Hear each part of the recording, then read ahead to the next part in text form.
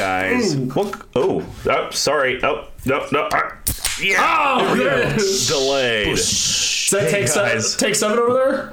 Welcome to episode 37 of CMD Towers Brews and Builds. I'm Mr. Combo number 5, and my fellow hosts once got into a brawl and emerged victorious with Bruce Tarl. Big talk. What's going on? It's my doppelganger. I got to lead it off with Hey Hamara and Hamarids. Because the cool cats and kittens thing's been played out.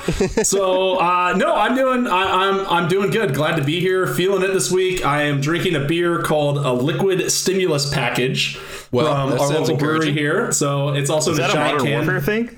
Have you been playing Warzone? Yeah, we have here. No, okay, gotcha. Mr. Combo. No, I've been on the Far Cry 5 kick. Oh, gotcha. See, okay, you guys will love this. Side note on that, my TV is so old, and like there's something with the screen where I literally can't play that with or without glasses without getting a pounding migraine. It's so weird. You can get a new TV for like $200 these days. Yeah, I know, but we've talked a lot about things I could or could not get and have talked about getting for a while, but and also wouldn't in theory your monitor for your computer probably be better quality than your TV? Yeah. At this point, yeah. But then I gotta bring my Xbox in here, and it's not quite as big, so it's, look, there's 100 solutions to this problem. I just choose to complain about that. But Mr. Combo, how are you? Is your microwave still talking to you? It hasn't talked to me in a few days, but now it's kind of weird. I've been talking to my can opener, but it's not electric, so I don't know how it slides. What? Like, hey, is he really opening up to you? Boom! Get it. For all you friends out there, I'm blasted. Thanks for tuning into our podcast, and this is only able to happen by our awesome producer, Squee McGee, and his production company, Rich Chaos Records, here in Kansas City. What up, Reverend Squee? Yes. Yeah, that's actually true news. I am a real reverend indeed. Isn't it like a reverend of bacon? Church. No. I'm only a minister of bacon. Oh, that's right. I'm a reverend at the Universal Life Church. So if anybody needs counsel, I guess you could ask me if you want. Well, I mean, people. That's how the whole Dear Squee thing started, right? Wasn't it you trying to flex a little bit with your warm, bony shoulder and open ear? It was supposed to be a Dear Abby joke. Oh, yeah, that's right. It completely failed because no one ever sent in any questions. Yeah, I mean, nobody wanted because they're a bunch of cowards. Yeah, they didn't want my advice. Anyways, so I'm doing pretty good. That's cool. That's nice. Yeah, that's swell. Just another week locked in. Swell. Well, if you know what else is swell, guys, if you want to support us, head over to level1gameshop.com. They sell magic accessories like that sweet exclusive CMD Tower playmat and Matt Hunter Pack sleeves. They also do have a sweet TCG player store with a 99% accuracy rating and super competitive prices.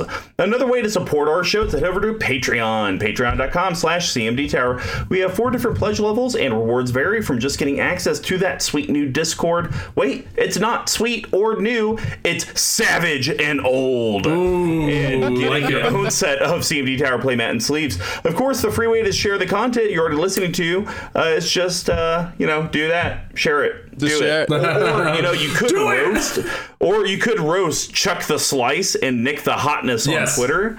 Hashtag feud for life. Clearly they are enemies and at each other's throats in the Discord and the Twitterverse. So would you say they're an enemy of the state? Oh, like it. Only if you're talking about Will Smith. Do you guys know that Seth Green is in that movie? It's like an operative. Yeah, it's like an FBI surveillance guy. And even better, he talks down like a child to Gary Busey's son, Jake Busey. It's a weird one. Like, once you see the extras in that movie, you're like... I mean, the whole movie's odd. You got Will Smith, Gene Hackman, Seth Green. Yeah, it's quite a thing. Anyways. Well, if you want more gems like this, every little bit of interaction from the collective does help to produce these one-off random skits we do. Every episode, we want to give a shout out to the music provided by Pink Royal, and of course, stay tuned till the end so you can get details on how you can win a borderless Garruk and Oko from Throne of Eldraine from our sponsor, Level 1 Game Shop. So, hey, Brews and Builds in our Deck Tech series. It's all about the decks that Big Tuck and I have in our Paths to 32. Each podcast, we're going to talk about one of those Paths to 32 decks, but hey, in a cool manner, a beer and some brews. Beer and some brews. So we broke it down into 4 categories. The first one's going to be ramp and setting your board state. We correlate that to a grain bill. Yes, and grains are the foundation of every beer. They include both base malts and specialty malts, usually in about a 60 to 40 ratio. Thank you. That's your slurp noise because I can't pass this beer to you. This helps with the color, the taste, and most importantly, the alcohol content of a beer. Decks always need ways to stabilize, grow, and ramp into your bigger threats. And just like a grain profile, they're usually a mix of staples and specialty cards. Yeah, the next one's going to be how does your board interact with all of your opponents? We're calling that the hop profile. And hops give the beer its patented bitterness and herbal floral flavors. They are a real plant that grow in a variety of strands and help distinguish subcategories like IPAs. Our hop choices help clear and interact with the board so your deck can actually do what it wants. And then the next one's going to be how does your deck actually win the game, which this deck really struggles with because it really can't even make it past the grain section. Yeah, I was gonna say. This one's a little light on the grain and a little heavy on the yeast. So this would be like a Belgian quad, but water. Yeast are living microorganisms that eat the grain and poop out alcohol and the CO2. It adds alcohol content without the carbonation. Without yeast, you'd be drinking flat sugar water, and without yeast cards, your deck wouldn't meet the goal of actually winning the game. And then to seal the deck tech, we have shenanigans. These can be cards or synergies that are in the deck that just could be kind of fun. We call this the spice packet. Yes, and not every beer has them, or deck in this case. There's sometimes not a lot of options. It's called one. But sometimes spices and additives help separate a normal stock beer from a specialty one. It could be the pepper that turns a stout into a jalapeno stout, or the addition of chocolate nibs that turns a buffalo stout into a buffalo vanilla chocolate stout. Not every deck has something that makes it pop, but if it does, this is where we talk about it. But I do want to pause right there. I think we have to be honest. Even the spice that I have in this deck could fit in another category because technically they all fit. Yes. It's just like, sure. There's a couple other ones that I thought you might be able to put in here, but they also kind of work. So it's a weird tribe. I'm sure you Since had it's some. a spice and maybe a grain, you could call it a grain of salt. Ooh. And then to cap it all off, we have a bottle capping, which could be Bitex and I's recommendations to the deck that are under $5, under $50, and a personal recommendation that has no budget. The only restriction is no mana only lands. So without further ado, let's get into this thing because yeah.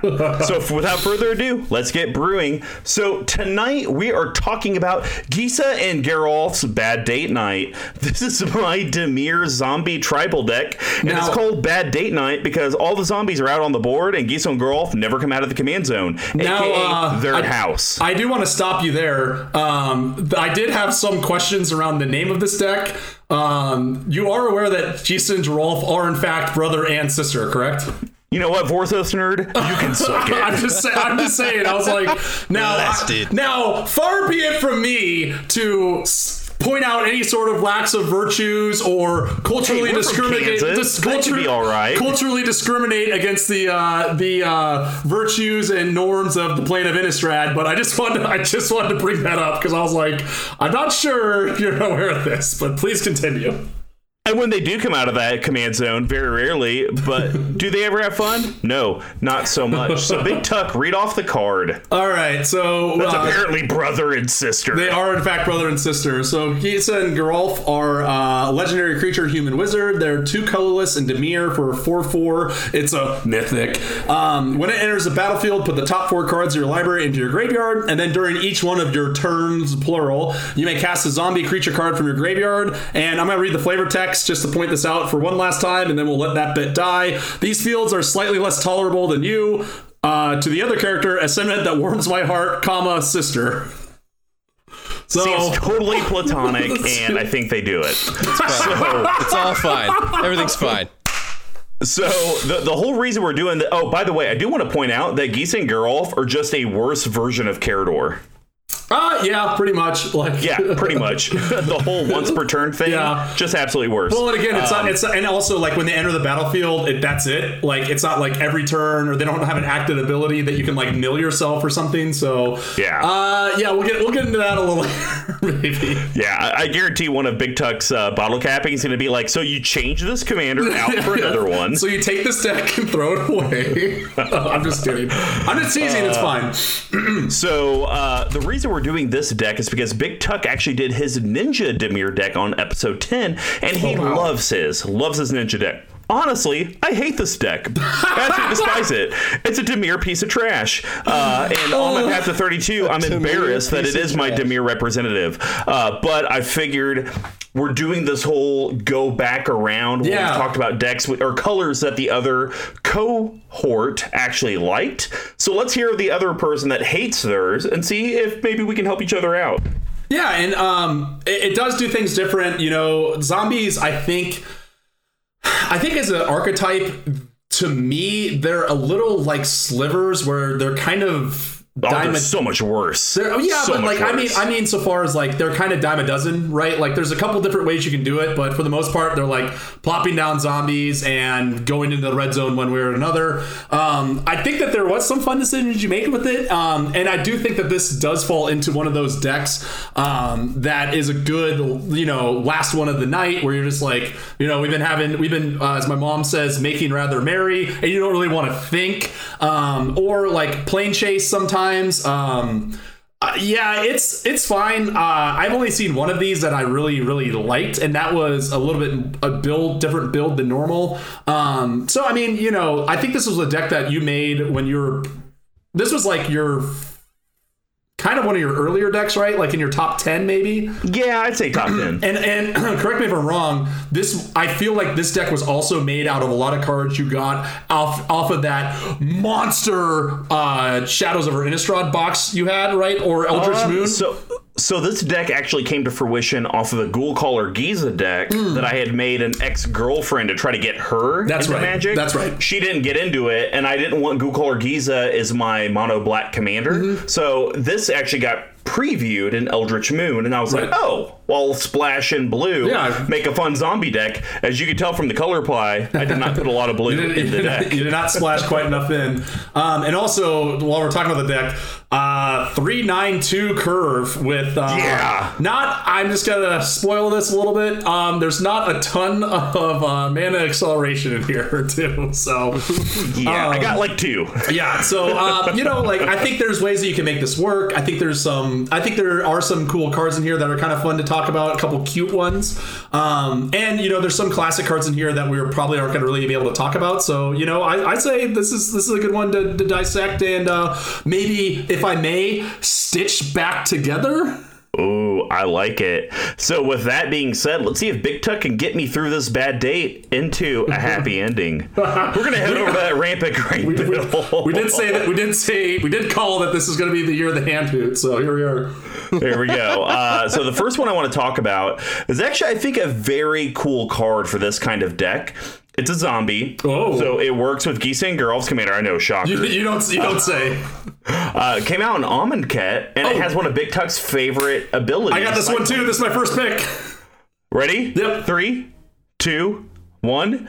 Moaning Wall. I didn't get to make my rain stick yet, so. It's 2 colorless black, creature zombie wall. It's a common. It's a 0/5. Big Tuck, I want you to read its abilities and also that sweet paragraph of flavor text. Oh, sure. Damn it. I should have worn my glasses, but here we are. Oh my gosh, you're on a computer. Get over it. 05 Defender, cycling 2. So we all know what cycling does, but for those who don't, 2, discard this card, draw a card. Before the monuments, before the first trials, before Nakataman itself. Not gonna work here. Not gonna wear my glasses like an idiot. Bolas culled the plane of its adults in order to rebuild it for its own designs. And to be fair, like many of the card arts, this card art is in fact totally Metal Man. So the reason I put this card in the deck is because I look at it this way. Early game, it's either do I need a 0/5 blocker because I'm just getting ham-rotted by some elf deck that's going out of control, or some Voltron just someone's deck, beating in on you. Do I just want to cycle it for 2? Yep. Draw a card, and then I'll cast it later? I think this card has a lot of utility for a zombie deck, especially around Gisane Geralf, since they allow you to do that once a turn, play the card. Correct. I agree with that, and again, I kind of feel like this is some of... equate this ironically because it's also a wall. Like to some of the walls in an Arcades deck, they're there. They don't really do a ton. They're just very good early utility as you're kind of building up. The fact that it is a zombie does play into a lot of your other cards. So you're like, it's not like you're going way off base on this. Sure. I think it's kind of a cool choice in this. And again, it's a common from Amonkhet, so it's 15 cents, 16 cents. Yeah. And like if you're trying to do something a little different, if you're looking for something to mix it up, like you may mention, going into the graveyard is huge on its own. So yeah, so I think it's I think it was a really cool choice. We actually saw this I don't know, whatever amount of Sundays ago, and I was like, oh yeah, it actually like kind of helped out for the first few turns for you. Yeah, no, I'm a big fan of it, and I think it's one of those that if it wasn't a zombie, I wouldn't have it in the deck. Yeah, right. It just wouldn't make sense. And I don't think it makes sense in any other wall deck. Maybe a Doran deck, sure.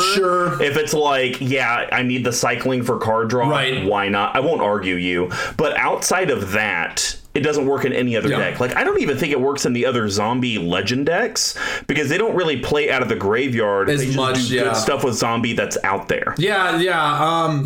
It's more draft fodder. Yeah, I agree. But like still, like I think it's fun that you put it in the deck, right? Like, and it has its piece. So I mean, I don't know, I like it, and it saved you a handful of damage when I saw it. So why not, right?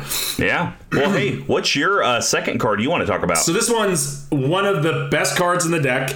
It's also got some pretty creepy artwork, and it's pretty awesome. Coming in at $5. We were talking about an enchantment.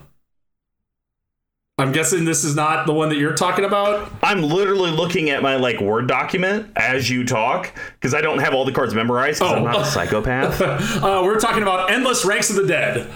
You're good. Oh, okay. So this card's actually really good. So it's very, very good. I think there's two cards in here that kind of make the deck and make it really fun to play as zombies. And this is definitely one of them. So like I said, 2 colorless black for an enchantment. At the beginning of your upkeep, put X black zombie creature tokens onto the battlefield where X is half the number of zombies you control rounded down. I mean, like it says it right there on the card. This is only going to come into play in zombie decks that care about that. Or care about making zombie tokens or pulling things out. Yeah, I know, right? Man. It's kind of crazy. But again, like there's a fair amount of people who play zombie decks, and this just kind of slots into all of them. I think this is one of those things where people, if they're not doing proper threat assessment, I think this is something that might be able to fly under the radar a little bit, because they're like, oh, well, it doesn't do anything if he doesn't have any zombies, so like board wipe solves that problem, and then you go, but unfortunately for you, ding dong, I have nothing but zombies in this deck, so you're only putting a band-aid when you really need a suture. Ooh, I like that. Yeah. No, I think this is a great card. The only thing with this deck, and maybe Big Tuck will get into it more, I'll mention it a little bit now. Zombies is that tribe similar to elves, to where there's some really good elf creatures or zombie creatures, but the tribe is really dependent on tokens. Yes, I would agree with that. And I feel like this deck is the kind of, it's not a Ghost of Girlfriend's Past, but it has that feeling of, am I going like zombie lord stuff or am I going zombie token stuff? It's not dedicated one way or the other. Yeah, and we'll get into this later, but to your point, like I think there's kind of 3 ways to build zombies, and I think you touched on 2 of them. One of them is like I'm gonna go zombie tokens. The other one is I'm gonna go zombie more creatures with buffs and lords and that sort of thing. And then I think the third one is playing a like more reanimator style. And I think you have kind of bits and pieces of all of them in here. So we'll talk about that a little later. But I know this card isn't super exciting. So Mr. Combo, I wanted to ask you, what do you think, or when do you think that zombies, as we know them today, the mindless minions of the undead, became popular or were kind of created? Are we talking about in Magic history? I'm talking about in culture history. Oh, culture history. I'm going to say the early 1900s. Yeah, actually not too far. Or like late 1800s, early 1900s. I'd say between 1880 and 1920. So in that 40-year time span. What's kind of crazy is because it's been in the cultural zeitgeist, if you will, for so long. In reality, the idea of this zombie was actually created by George A. Romero in Night of the Living Dead, which came out in 1968.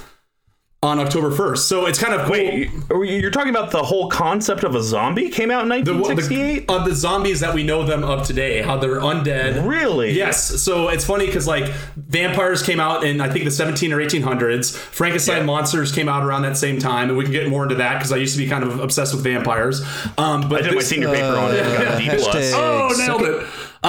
So anyway, but yeah, like the modern idea of how we view zombies was actually created by George A. Romero. So this isn't a film podcast, but for people out there who actually know a lot about horror movies, he's like really well known, and he really is pretty much credited with creating how we view cannibalistic undead corpses. So a little bit of trivia there. And if you're not that familiar with the film history, you might be familiar with pop culture. Sure.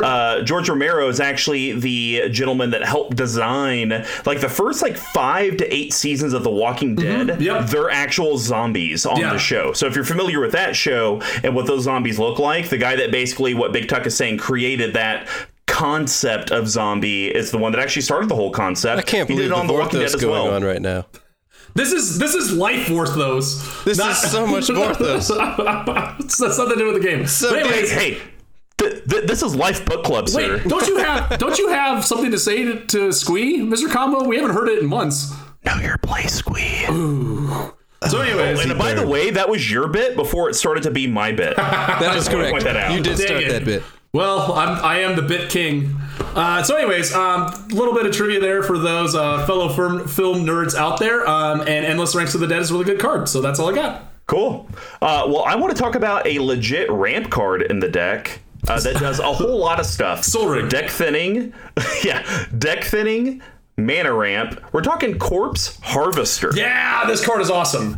3 colorless black, zombie wizard, colorless black tap, sack a creature. Search your library for a zombie card and a swamp card. Reveal them, put them into your hand, reveal, then shuffle your library. It's a 3/3. It's under $1. Honestly, Tuck, I know we basically created the staple standard playbook because we felt as a podcast that people abuse the whole, this is a standard. Staple. Yeah. It's a staple. It goes in every deck, blah, blah, blah. I feel like mono black, because mono black is usually attrition, I'm sacking my own stuff, or even worst case Orzhov. I feel like this goes into almost all those decks because you have a sack outlet for 2 mana and you're replacing it with an untapped land to your hand, and you know what? You may have a zombie card in your deck. A lot of people run Mikaeus. Mikaeus is a zombie. Yeah, 2 mana to tutor for a Mikaeus doesn't seem bad. Or like going and getting a Gary, a Grey Merchant of Asphodel, that sort of thing. He's a zombie. That's a commonly played card. Yep. Standard might be pushing it, and the reason why for me is because it's 5 mana, which is a lot for a ramp card.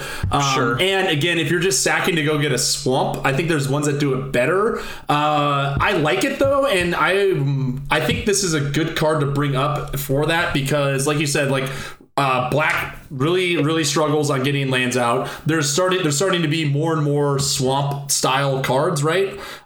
So if you're playing into like one of those 3-color zombie decks, I think this does a lot of work there. If you're playing into like 3-card or 2-color undead, like this would be a great card in that too. Like I said, the only thing I don't like about it is it's a little slow. In this deck, I think it's great. The sack outlet part, you know me, I love a good sack outlet. So I mean, I think this is probably something that people don't really consider to run in their black decks, and it's something that you can certainly play into things that are not zombie based. So from my perspective, it's not that this is a staple or standard amongst every black deck of all mankind, because when you say something like that means CEDH, casual, sure, right? Yeah, all the good stuff. I do think if you were to compartmentalize and say, hey, we're in a casual format, what would you recommend for me to do? Black ramp? I may put this in there. Yeah. Like, I'm not gonna lie. Like for a casual deck that's just, hey, 5 mana, next turn you pay 2, go get a swamp. Maybe you have a zombie, maybe you don't. That doesn't seem that bad. And again, like to that point, like if you're trying to build an uncommon deck that's like all uncommons or something that's like super budget friendly, I think it slots into those really, really well. And again, like I honestly never seen this before until today. So I was like, oh, okay, like that's kind of cool. I kind of like that. Cool. Well, hey, what's your last grain card? So I got a super boring one to make up for my zombie rant I went on. It is a 3 colorless artifact that is called Urza's Incubator. Wahoo! hey, you know what though? Like we've talked about off cast, we've gotten feedback from some of you guys out there in the collective. That sometimes maybe you do want us to talk about some of the more what we think are boring cards because you maybe haven't heard of them or maybe you're new to the podcast. So yes, to us these are very boring. But I was considering talking about Urza's Incubator just from the aspect of this can go in a lot of decks, and it's. I mean, you single-handedly politic to get this card out of the game last week because you knew how good it was. Yeah, it's insane. So when it comes into play, choose a creature type. Creature spells of the chosen type cost 2 generic mana or colorless mana less to play. It's awesome. It's something that can easily get out of hand if you can untap and go into it. Like, pretty much... I mean, if you cast 3 spells next turn, you just saved yourself 6 mana from a 3-drop. And the thing that I think is the craziest about it is that it's $15, so at least this printing that you have of it, right? And I think that has to do with when this... I think it has to do with how old it is. True, and it's only gotten 1 reprint into the Boros Giants deck from 5 or 6 years ago, which is hot trash. Believe me, I know. But like, I think it's really cool, right? And this also probably was skyrocketed from the Commander set that had the tribals, right? Because everyone's like, oh, Wizards, this goes nuts. I do think it's a really cool card. You might have one sitting around, and I can't think of a reason that if you're really dedicated to a tribe, if that's something that you're really going with, this card just does complete bonkers house into it. Yeah, I will say this. I don't run it in my Slivers deck, I believe. Just because I run a lot of Slivers with multiple pips in their colors. Yeah. So it's like, I could save the mana, but more likely than not, I'm saving 1. Yeah, right. That doesn't feel as great. Exactly. And you have like Gemhide Sliver. There's other ramp options in that as well. So, but again, like... depending on the tribe you're playing, this usually slots in pretty well. So if you can find one for cheap, guys, as a warning, you don't want to play this in a popular tribe deck unless you are running a ham deck like Squee McGee.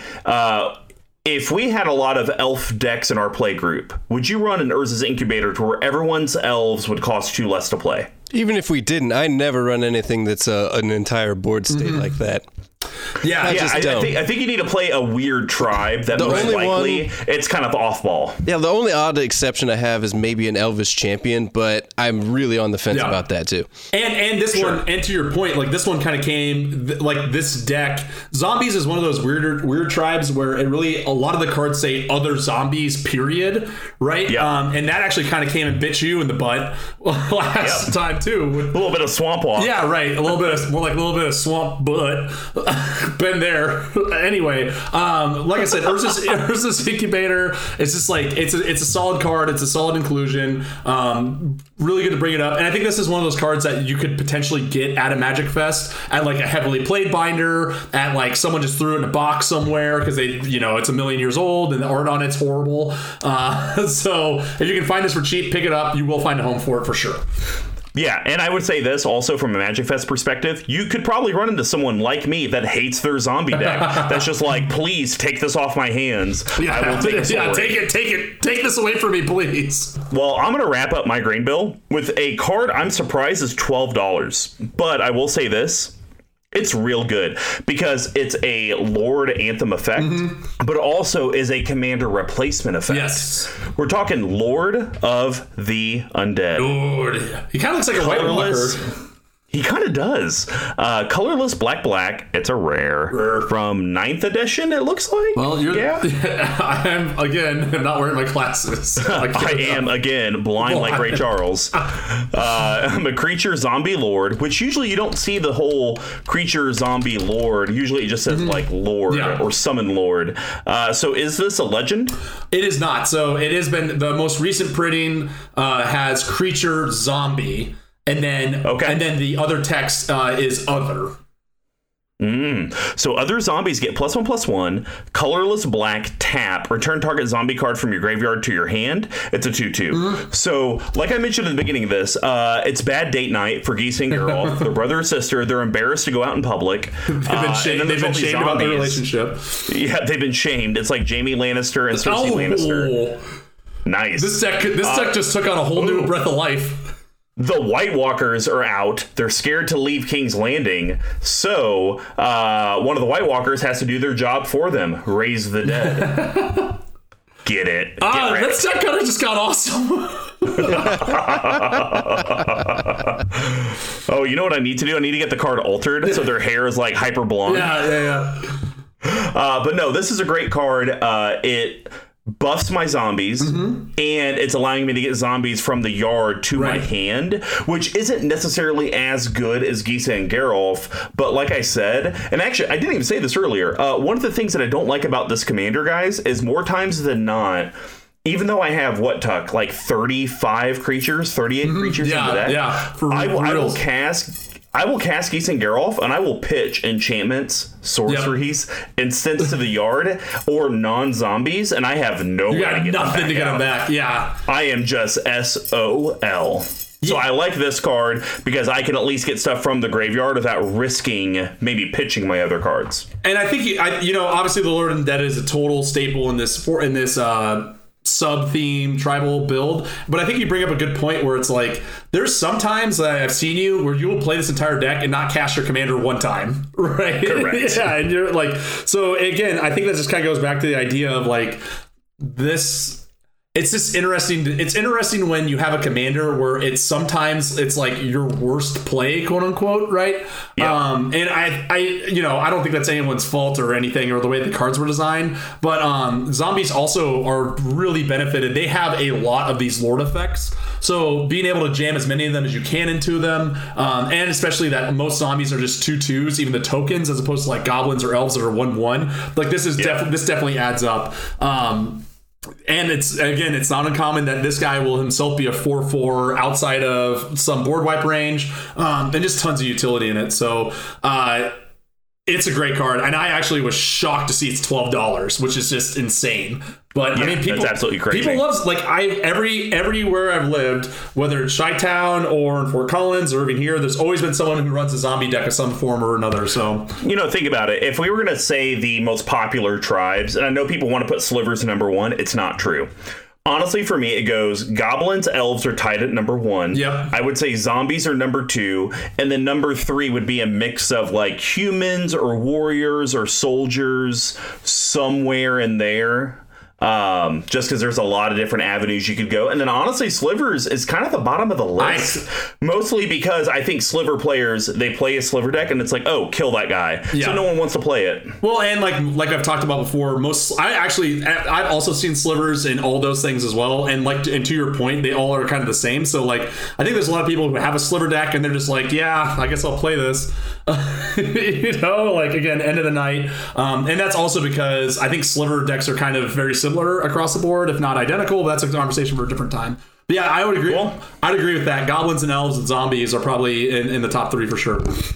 Cool. Well, that's going to wrap up our Rampant Grainbill, guys. Now we're going to head over to our board state and hot profile. Big Tuck, since you stole my first one, why don't you go first and see if I can steal yours? You might, because this is the second big payoff card that you really get a lot of value out of from playing zombies. So it's also an enchantment. It's a 4/5 drop, 4 colors and a black. We're talking Call to the Grave. Oh, you homie. Oh, really? Oh, you don't have this?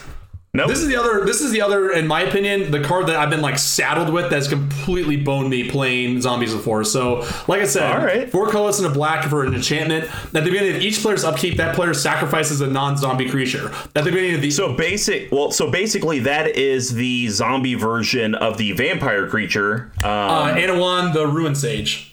There we go.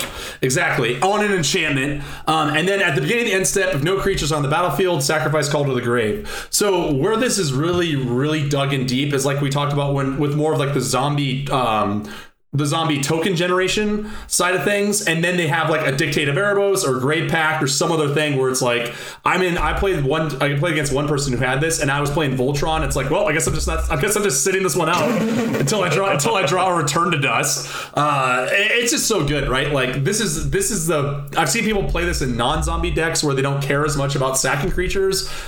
Sure, but like this is like one of the major payoff cards of playing zombies, because you will always have and like you're not even sacrificing your zombies, right? So you don't have to sacrifice something. It's each player's upkeep, and it's an enchantment, right? It's just a brutal backbreaking card. Again, it's 5, so in this deck, just due to the ramp situation, it may not be as consistent to come out early, but I've seen this when it comes out like turn 3, turn 4, and it's just so hard to answer to. The other thing I like about it is that it's not just your upkeep, it's each player, so you get your value out of it literally the turn after you pass turn and you play this, you get your value out of it starting then. Yeah, and like worst case scenario, absolute worst, you play it, and then that person that's about to go next burns their enchantment removal, and it's like, cool. And you just saved me. Absolutely, yeah. And again, like we've talked before, how like people don't play enough artifact and enchantment removal, right? So if they're burning this, they're going to leave you out something that's even scarier, right? Or if they exile this, they're going to leave you out like your big bad creatures that you want. If they counter it, that's another counter that's burned, right? So it's like, this is like one of those cards where it's like, if you cast it, it's amazing. And even if not, you're like, okay, like I don't need this card to win, right? This just skyrockets me in front of everyone else. Yeah, it's definitely what you would call a value town card. Correct, yeah. You're not going to win the game with this card, but you're also not going to be like hurting and not feel like a dead turn if you play the card. Exactly. Like this will give you something to work with. This will push you forward a little bit, and it's only like $1. So I mean that's awesome in and of itself. So yeah, I just wanted to talk about the other giant payoff card that has screwed me every time I played against zombies. So Mr. Combo, what do you got for number 1? So number 1 is a card that technically can go infinite, but I don't have it in the deck for that. I have it in more the deck for the value it brings. We're talking Havin Ghoul Lich. Oh yeah, this card's awesome. It's 3 colorless Dimir. Yeah, it's so good. It's a mythic. 3 colorless Dimir, creature zombie wizard, 4/4, and it has an activated ability. Pay 1 colorless. You may cast target creature card from a graveyard this turn. When you cast that card this turn, Havin Ghoul Lich gains all activated abilities of that card until end of turn. So the infinite combos, if you have this and Rooftop Storm and a sack outlet, you can just basically do whatever you want with whatever zombies. Yeah, you make infinite colorless mana, which doesn't really matter, but you make a whole bunch of Garys that come into play. Okay, that wins the game. There's just a lot of avenues you can go with it. I more have it in the deck because it allows me to toolbox for my opponent's graveyards for their best creature for my situation. So that's why I'm a huge proponent of this card. I even think it would be good in a standard Dimir deck. Yes. Like, even a Mirko Voss, I'd probably put it in there. I've always wanted it. It used to be kind of expensive, and it dropped down. And again, I think like the key thing here is that if this card just said target creature card from your graveyard, not that great, right? Any graveyard. And then the upside on it too is if you get like even a mana dork, it pays for itself, right? The casting cost, which is like, that's like worst case scenario, right? But like there's so many better ones that have monster activating the cost, right? Like you could get, I'm trying to think of one off the top of my head. I didn't prepare for this. You could get something that like buffs everyone for paid mana, or I mean, adds even counters. About the top end with this being a zombie deck. What if you end up getting a Crater Hoof? Someone tried to win, they couldn't do it. They couldn't close out the deal. You know. Maybe your opponent blocked in your favor because they were about to die. Now Crater Hoof's dead. Okay. Yeah.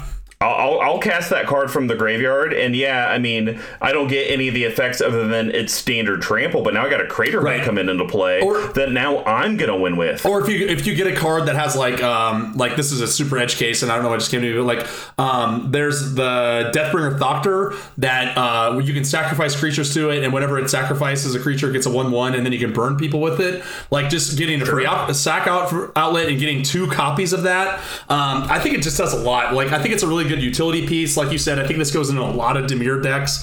It also goes into a lot of zombie decks, or I'm sorry, it goes into a lot of Wizards decks, which suck because Wizards decks are the worst, which is where it got its reprint. But awesome card, plays right into what the deck's trying to do.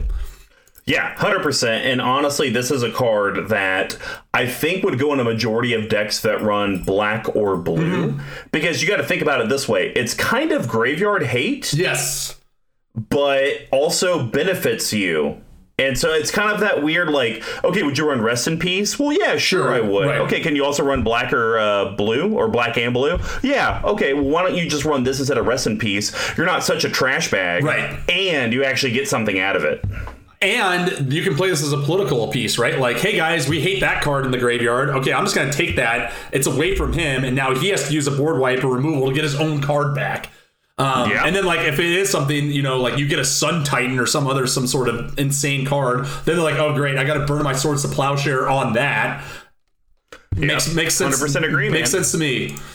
Well, what's your next Hops card? So, speaking of Rest in Peace, I am talking about a guy who's going to stab the other undead tribe directly in the back. We are talking Kalitas, Trader of Geth. Yeah! So, I was wondering where you were going with that. I was just I feel like he's talking about my card, but I don't know if he is. I thought this version was a zombie and something else, but it's really not. And it's like one of the 3 non-zombie cards in this deck, but it's freaking insane. And let me tell you, it's a real feel bad when you cast Geese and Girl and you know this card. Oh, no. By the way, $28? Yeah, well, okay, so let's go through it. So I'll read the CMC. You do what you want, Boo Boo. Okay, I'll read what you want. I'll read the CMC, the Evergreen ability, and the Power Toughness, and the rest of it's all you. So two colorless, 2 black for a 3/4 lifelink vampire warrior legendary creature. I thought you were gonna read its Evergreen ability. You giving that to me now? No, I said life. I said lifelink. Oh, all right. That's fair. If a non-token creature an opponent controls would die, instead exile that card and put a 2/2 black zombie creature token onto the battlefield. I'll pause there. The reason that's really important, guys, is because your opponents do not get a die trigger or graveyard trigger. Correct. Because it says instead exile that card and you get the 2/2 zombie. Right, and it says... Now, here's the cool thing. You do get it with commanders. Yes. Because the commanders die, and before you can do the replacement effect, you get to choose if you get the 2/2 zombie. Now, they still get to put it in the command zone, but you still get a zombie. And I will tell you, the game that Big Tuck referenced earlier, this card did some work. Yes. And it really made a lot of people real angry. And again, like, the key there is it says it would die, not dies, which is clutch. So, but it doesn't stop there. Yeah, no, so it's only a 3/4, so, you know, it's slightly out of Lightning Bolt range, but it is Lightning Strike? Nope. Lava Coils, there you go. Lava Coils, there we go. It's Lava Coil range, but for 2 colorless and a black, you can sack another irrelevant creature type or zombie and put 2 +1/+1 counters on Kalitas, Trader of Geth. So if someone's about to do something, okay, I'll sack one of my zombie tokens, make it into a 5/6, protect it. Oh, you're about to do it again? Maybe I have a little bit of extra mana, I'm gonna do it again. This card's so good. It's like, and I think the reason why, so about the price, first, this goes into every zombie deck and every vampire deck, full stop. And I feel like Pioneer? Yes, exactly. Freaking, I was looking at this card like 3 months ago, and it was like below $10, and I'm like, ooh, that seems like it'd probably be a pretty good pickup. But I mean, there's not a format that's going to come out of nowhere and completely butt bum me on a bunch of prices of cards that used to be good in standard and modern. But here we are. Dude, this card was like rife in standard. It was like 2 or 4 of them, like almost every deck. And then it finally rotated out, but then it had like, I think it had some fringe modern play. And then after that, it's just like a cascading horribleness. Then the vampire tribal thing came out, and that completely hosed the price on that because it went into all those. And now you also know why it's expensive, because it's amazing. It's because it's begging for like a Nick Cage art of him being a vampire. Oh yeah, I'm a vampire. I'm a vampire. For those cinema buffs out there, if you haven't seen Vampire's Kiss with Nick Cage, watch it. Oh my goodness, it's up there. But yeah, like, get on it, Chuck the Slice. It's just bonkers. Like, no, it's a great card. I mean, you got lifelink. You are rest in peacing your opponent's graveyards. It's almost, and you can make it bigger. it's almost like, they talked about like planeswalkers before planeswalkers, and the big thing they have is like Deathrite Shaman, right? But if you look at this thing, effectively, if any creature had any combination of those two abilities at the same cost, you'd be like, this is absolutely insane. And this has all three of them, and it's a 3/4 with a relevant creature type too. Yeah, I think the biggest thing is that you have to pay the 2 colorless black and sack another creature to get the 2 1/1 counters on it. Because I'll be honest, I've never done that. I just use it for the rest in peace and make a bunch of zombie tokens. And I've and I don't feel bad about it. I've seen this card be a Voltron commander on its own that kind of plays both vampires and zombies, like a kind of interesting build there in mono black. It's just it's so good. Like, I wish I would have picked up like 3 of them when they were that price, but here we are. Nothing to do but just cry and go talk to my cat again.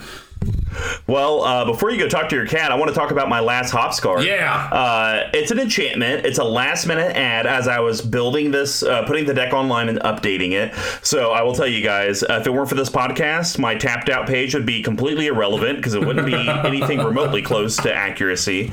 But I got a bunch of extra of these cards.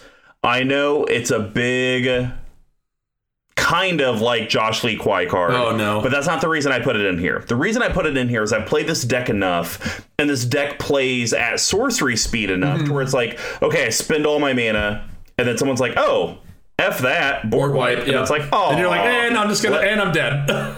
Yeah. So I put in Leyline of Anticipation. Yes.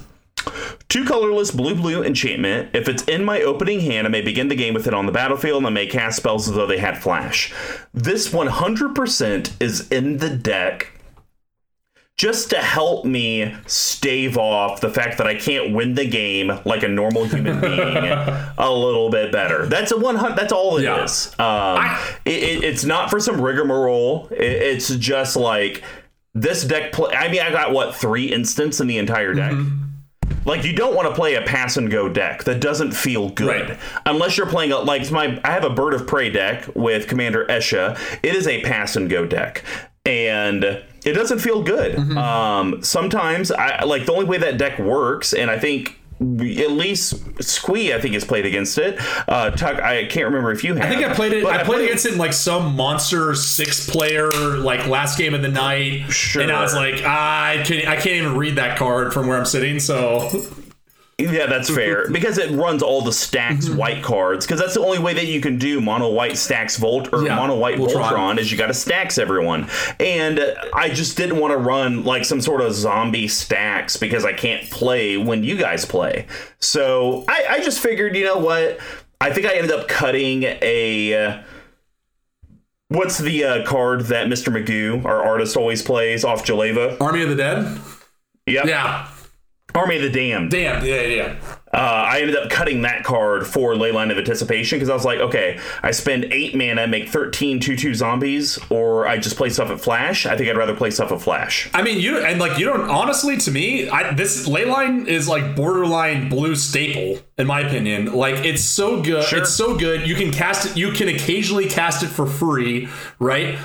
We talk about how much everyone likes Veldelkin Orrery for whatever reason. This is literally just the blue version of it. And it's only $5. I mean, this used to be like $20. So at this point, it's like this goes into blue control. This goes into blue creatures. This goes into blue black creatures. This goes into whatever, right? So I mean, the ability to play at instant speed is so valuable across so many different archetypes. I think it'd be hard pressed to be like, I'm playing a blue deck and I'm not going to put this into it. I'll say this: 3 colors or more. It's kind of pushing it. That's where I think Veldelkin Orrery takes precedence, because it's 4 colorless opposed to the double blue 2 colorless. Because you don't want to run, like, I wouldn't run this in Atraxa just on the off chance I get to play it for free. I just run an Orrery and just like, okay, I'll pay 4 colorless. And Orrery, to be fair, like I agree with that, but Orrery's also like what, $30 now? Or something insane. But we're not talking from a price perspective, just from a card value. Yeah, sure. No, I would agree with that. Like, if you can't afford the Veldelkin Orrery, it's better because it is colorless. But if you're like Big Tuck balling on a budget, be. I don't know. You say you're balling on a budget, but a lot of your decks are not that budget, homie. Not a- $200, $300. Oh, $300? Come on. This is a deck you hate, and it's almost $600. Comparatively, the decks I love that are $200. And another point, I've had those decks for years, so $20 a year in my decks adds up. But that being said, I do agree that I think it's really good in this deck, and I do agree on the point on the Vendelkin Orrery as well. Cool. Are you done with Hobbs? I got one more, and this is one of my favorite cards in the deck, and one of my favorite zombies that has ever been printed. So, I thought you already said that. Of what? Call to the Grave. You're like, oh, this is one of my favorite cards in the deck. Well, no. That's one of the decks that's one of the cards that's best in the deck. This is one of my favorite zombies that have ever been printed. Oh, okay. Raving. All right, what do you got? Raving Dead. This card is hysterical. 4 colorless black creature zombie 2/6 Death Touch. Okay, yeah, fits the theme. And this is where it gets weird. At the beginning of combat on your turn, choose an opponent at random. Raving Dead attacks that player in this combat if able. Okay. Whenever Raving Dead deals combat damage to a player, that player loses half of his or her life, rounded down. It's brutal. And I love the way this card is designed, right? Because if it was just like a 2/6 trample, whatever, right? But the fact it's a 2/6 Death Touch, and again, there's times where it's gonna swing in, and you spent hours and turns assembling this perfect one-shot kill commander, and you're like, wait, so I'm just gonna die before my turn comes, so I guess I have to block it. Well, you can never die from this card. I agree, but I'm saying go down to one. I'm saying still half your life total is a lot at any stage of the game except for the late ones. So I love that. I love the fact it's random. That's probably my favorite part, because every single time this card's come down, it's always been like, oh man, I really should just destroy this before combat, but I just gotta take my chance. It's gotta go somewhere else and just pray on this D6 or D4 or whatever that I'm gonna be safe. It's so innocuous, right? It's a $1.45, but every game I played that I've seen this in, it kind of warps the game around it a little bit, where everyone has to making decisions, thinking about blockers. Oh, do I have at least one blocker up just in case this thing comes at me because I burned all my removal? I don't know. I love it. It's like I said, it's one of my favorite zombies ever printed. You know what's funny is every time I play this card and then it comes to the combat where I have to attack, I'm like, guys, I'm so sorry. And everyone's always like, oh, I know, it's random, whatever. You guys are fools. I put it in the deck for a damn reason. Clearly, I want to kill your stuff. Right. Well, no one's ever mad at the guy with a raving dead, which makes no sense to me, considering they made a conscious choice to put that in their deck. No, I completely agree. And it's always it always goes like this of yeah, that card's great. It's so much fun. And I like the randomness of it. And then the second it comes to you, you're like, this is a bunch of bullcrap. I can't believe this card is it. You know what I mean? Every single time you're like, oh, it's so fun and cute, and then you're just like, damn it. So I had to talk about it. Love me some Raving Dead. Cool. Well, that's going to wrap up the hot profile, guys. Now we're going to head over to how this deck kind of wins the game, considering I think this is our yeastiest package ever at 24 cards. Yeah, it's definitely by a country mile the lowest grade package we've ever seen, by a third. Yeah. So the first card I'm going to talk about is Wit of Precinct 6. Oh. So this is a colorless black. It's white, sir. Oh, really? Yes. Wit of Precinct 6. I'm basically doing the Craig Robinson from Squee McGee, that Carlot movie. The Goods. Oh my Goods! No, where he's enough Goods reference. The DJ, and you try to tell me how to do it, and I'm like, oh yeah, I got you. Win. Exact same thing. Nobody tells me what to do. I still stick by it. It's inspired. Sure. Colorless black. It's a 1/1 creature zombie. So Big Tuck, why in the world would I consider this a use card? Well, it can't... Because of the flavor text. Yeah, so even the Lost and Undead need a protector, so, I mean, you can't beat that. No. And as it turns out, it's not blank in the ability section. Yeah, it says... Wit of Precinct 6 gets +1/+1 for each creature card in your opponent's graveyards. Woof. And the reason I have this in a yeast is because you play it early game, it's maybe a 3/3 or 4/4. It dies. Eventually stuff dies. Sure. Well, the whole point to having Gisa and Geralf as my commanders is I can cast zombies from the graveyard. Well, it only costs 2 mana to cast from the graveyard. I can cast Gisa and Geralf for 8 and still be able to cast Wit same turn, yeah, for its same turn, and then it'll have haste next turn, and by that time it's probably a 12-12, 14-14, whatever. And we kind of talked about it. I think we've only talked about a card or two, but I do have a lot of Lord effects. Zombies get menace, zombies get +1/+1, zombies get death touch. So as the game progresses, this PS1, it's the first one. Good. Gets stronger and stronger as the game goes on, and as time progresses. So I love the card. Every time I get the card, it does not matter when I drew it. I am happy I drew it. This is actually on my chopping block.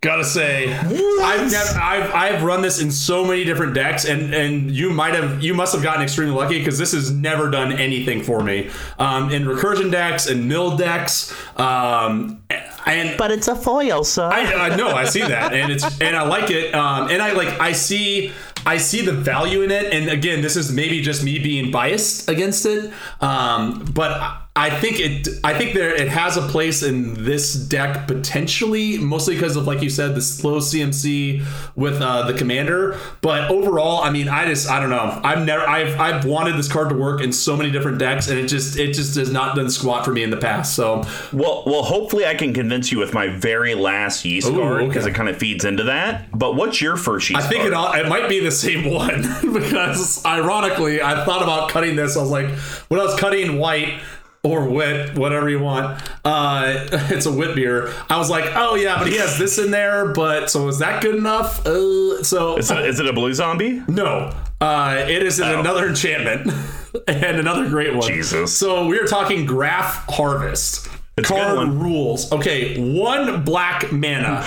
Doyle rules. Doyle rules. Graph rules. Geralf rules. It's and also a foil. Probably from that monster box that you pulled, I would wager to guess. Literally, the second ability is fine. 3 colors to black. Exile a creature card from your graveyard. Put a 2/2 black zombie creature token on the battlefield. Kind of a non-interaction in this deck.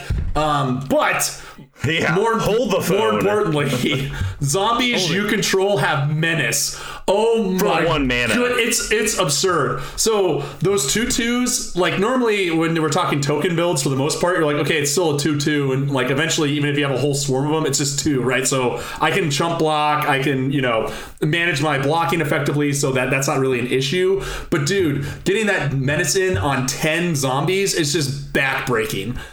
And again, all this is for a 1-drop, not a creature, not an instant, but a freaking enchantment that in a pinch you can actually do something else with. So have you? Yeah, well, and then even we talk about the wit of Precinct 6, it's like, okay, he has this 16/16 and 10 2/2 zombies. Right. I mean, what do I do?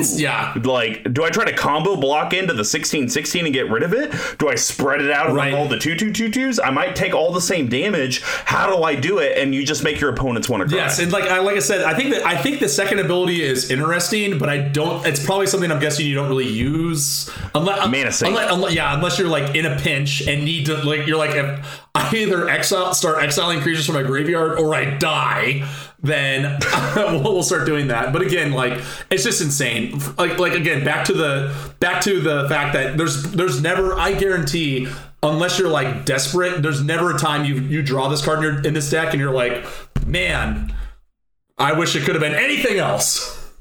Yeah, I mean, I will say this. I don't like it early game. Sure, yeah. Because then it's like, by the time I get to the point where I have the zombies where it matters, my opponents have probably drawn, let's just say, 5 to 7 cards, and someone's going to figure it out among 21 cards if they're smart. Mm-hmm. But foil for 64 cents. That's what I get hard about at night. Yeah, no, it's awesome. So it does feed into the white. It does feed into some of the other stuff. So, but that's what I got. So, anyways, that's what I got for my first one. What do you got next, Mr. Combo? All right, I want to start talking about blue cards because Okay. card costs on the outer. I have 13 blue symbols in the deck to 96 black symbols. So let's figure out why blue's even in Yep. here. We're talking Lich, Lord of Unks. That's a colorless Dimir, blue-black, creature zombie wizard, 2/2. It's a relevant ability. It's play Dimir, tap, put a 1/1 black-blue zombie wizard creature token into play. Irrelevant. I literally, once again, I think that's kind of to go to Big Tuck's previous pick, to where it's like, when are you ever going to do the whole exile creature for 4 mana to make a 2/2? Desperate times call for desperate measures. Yes. Here's why he's in the deck. 2 blue, or sorry, blue, black. Don't even have to tap him. Yeah, You it's just do ability. it. Target player loses X life and puts the top X cards of his or her library into his or her graveyard, where X is the number of zombies you control. Now, granted, I only have 11 blue mana symbols in the deck because I did reduce it down, so it's not something to where in one turn I can mill out an opponent. Right. But if I can maybe take you down 20, Sure. I'll be happy. Absolutely. And again, like, I honestly think it's also $8, which is kind of nuts. But again, sorry, sir, it's almost $9. Oh, yeah. $8.79. indeed. But like, I agree with you. I think this card is amazing, and like, I honestly don't discount the top ability, right? Because it adds to the bottom one. It gives you a blocker, right? Like, I think it's not as desperate times as a Graft Harvest is. But I mean, I guess if you want to pretend like you have the counter spell, like do the blue effect like we've talked about, and okay, at your end step, if no one's going to do anything, I guess I'll spend my mana and do that. And then the fact that I do like the fact that if you do somehow in this deck, which is probably unlikely, have a gluttony of mana, you can also create and then do the ability for an extra 1, right? So it's nuts. Like, it's a 2/2, but again, you're gonna have your buffs, you're gonna have your lords, that sort of thing. Yeah, this card can definitely be a game ender in the right situations. It's called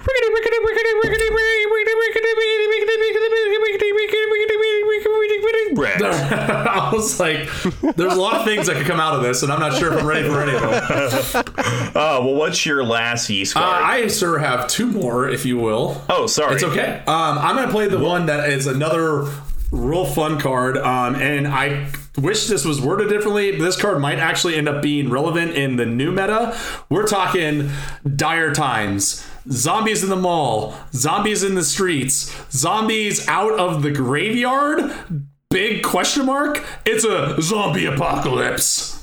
This card is insane value. 3 colorless, triple black, sorcery, destroy all humans, which ironically, since they have the new, that's the last bit of the text. I'm going a little out of order here, saving the best for last, if it will. Like when you're eating your asparagus before your steak.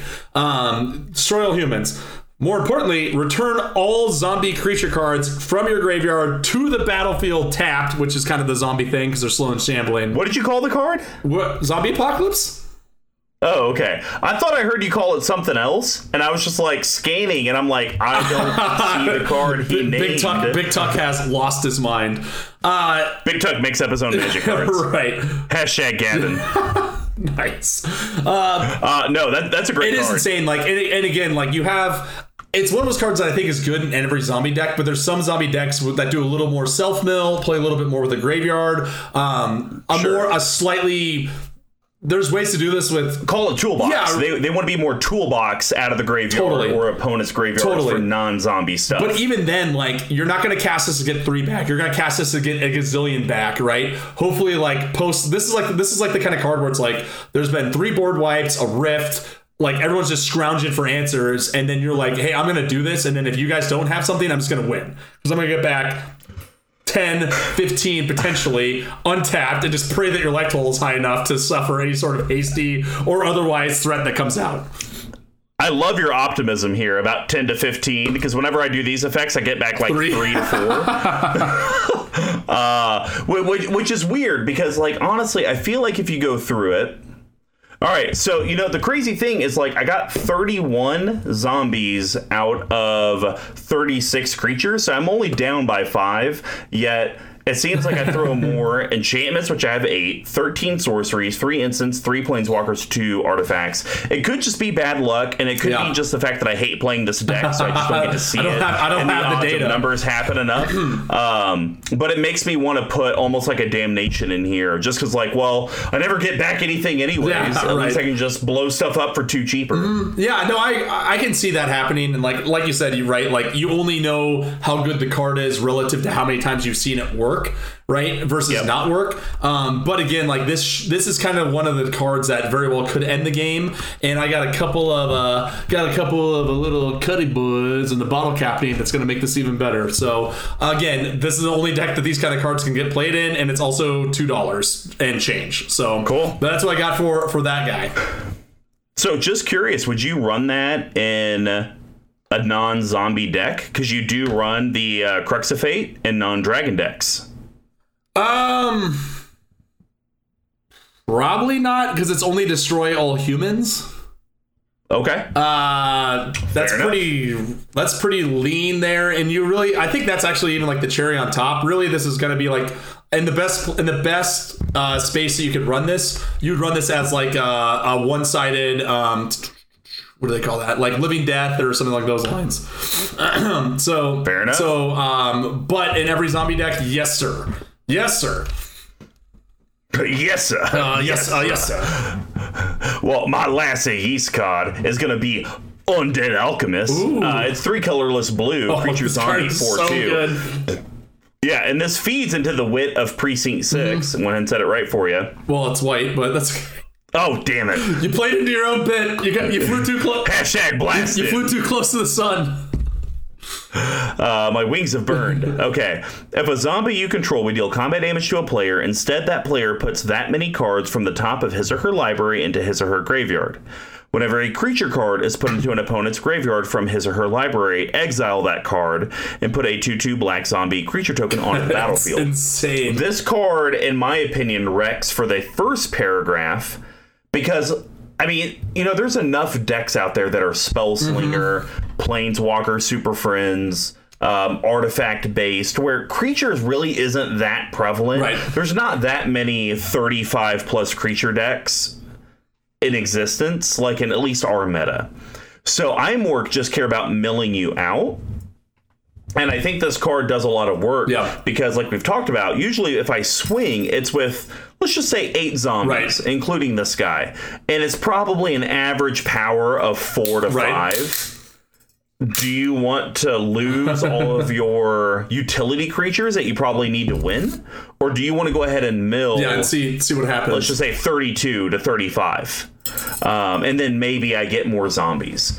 This guy does some work, and with Wit of Precinct 6, he just gets bigger and bigger. And I actually, honestly, I don't discredit that last bit, because if you're getting 15 cards off of damage, like, you're going to get another couple of zombies off of it. And I remember, so I honestly think both of these are super relevant. And I remember there's one time we played this and Forest Day 2 Wong copied it. So then both you guys, when you attack, because each of them says creature cards put into an opponent's graveyard from their library. It was just this weird, crazy interaction where there was just zombies flying left, right, and center. No one could find a board wipe. It was just a real nightmare. So it actually wasn't Forrest, it was Joe that did this. And it was on one of our first 40, it was one of our first 40 Life in the Dashes where he copied Undead Alchemist, that's right. And then he ended up getting a Altar of Dementia out and milling me and then making copies of zombies off the stuff that I did. And then it came down, I think it came down to him and Forrest, and I think Forrest prevailed, but just barely. Also, APB out on the series of tubes for both Forrest and Joe, who both like streaming. Yes. Where are you guys? Get on the quarantine. They're doing their oh gosh, what do they call, like, the amateur, like, porn site? Cam girls? No, like, not GoFundMe. Amateur porn site, GoFundMe. Well known for its porn actress. TikTok? Sure, why not? Yeah, I know. Clearly, you guys can tell we're in what you call the no. Yeah, exactly. Well, what's your last Yeast So card? this is the card that I thought you were going to build around because I've seen it work and just go nuts. He's a... Micaeus. well, sure. This guy is also a big boy. Grim Corpseborn. You got to see him firsthand last Jeez weekend. Louise. It's just so good. So 3 colorless, Dimir, that's black-blue for legendary creature zombie warrior. 5/5, Grim Corpseborn, enters the battlefield tapped and doesn't untap during your untap step. Well, that seems bad. Sacrifice another creature, untap Grim and put a 1/1 counter on it. That seems A little better. Whenever it attacks, not deal damage, not anything. Whenever it attacks, destroy target creature defending player controls, then put a 1/1 counter on Grim. That seems Wow, banana. it's good. He gets real big, real quick. And I believe, pulling out my inner Vorthos nerd, again, looking in the mirror and telling myself to suck it, I think he was actually stitched together by Geralf during Innistrad. Oh, so really? think about that, yeah. No, he's really good. I've seen him as the backup commander or as the primary commander, and you can go crazy like Gravecrawler, Rooftop Storm. I'm going to make him infinite size. Just go to town, Whisper Silk Cloak in Chicago. Here we go. At Optiver, here we go. My boy Alex, my boy Alex played a Grim deck that was like that, and it was just brutal. So, like, great zombie, great effects. You're always going to have a token to sacrifice if everything's going smooth for you. Just, like, really gets the job done. I love this card. I think he plays in the +1/+1 counters. He's just a big, beefy boy, and he looks scary AF, as the kids say, too. Yeah, no, he's phenomenal. I feel like, honestly, you're a bad Magic player if he sneak kills you. Well, Even with the Rooftop Storm type combo, he has to attack then destroy. So if you have one other blocker, you're kind of he would like put like Whisper Silk Cloak and like he ran like all the make him unblockable stuff. Okay, so we're talking a Rude Goldberg machine kill. Well, I mean, if you're talking Grim, Gravecrawler, Rooftop Storm, Whisper Silk Cloak. That's a 4-card combo. But he also played it more like Voltron, where that was like the best way it could go. But he had like a lot of the ways that he would just make him bigger and then swing in, like with the cloak, and he'd boot him up right away. So it was a very different kind of zombie build that was built more around like sacrifice and Grim as the commander. It wasn't just like he's got to do this and win out of the blue. And I'll tell you this: the only reason Grim exists in this deck, because we didn't talk about it. I do have some Graveyard Recursion package in here. He's not in here as a I'm gonna kill you with Grim thing. Personally, for me, he's a distraction. Yeah. He's a 5 mana, make you poop your pants, what's gonna happen type deal, and that allows me to play other stuff.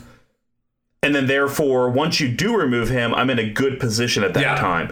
Because I do agree that zombies, I think, are the number 2 hated tribe when it comes to slivers. Yeah, probably. Probably. If you play elves, angels, hominids, clerics.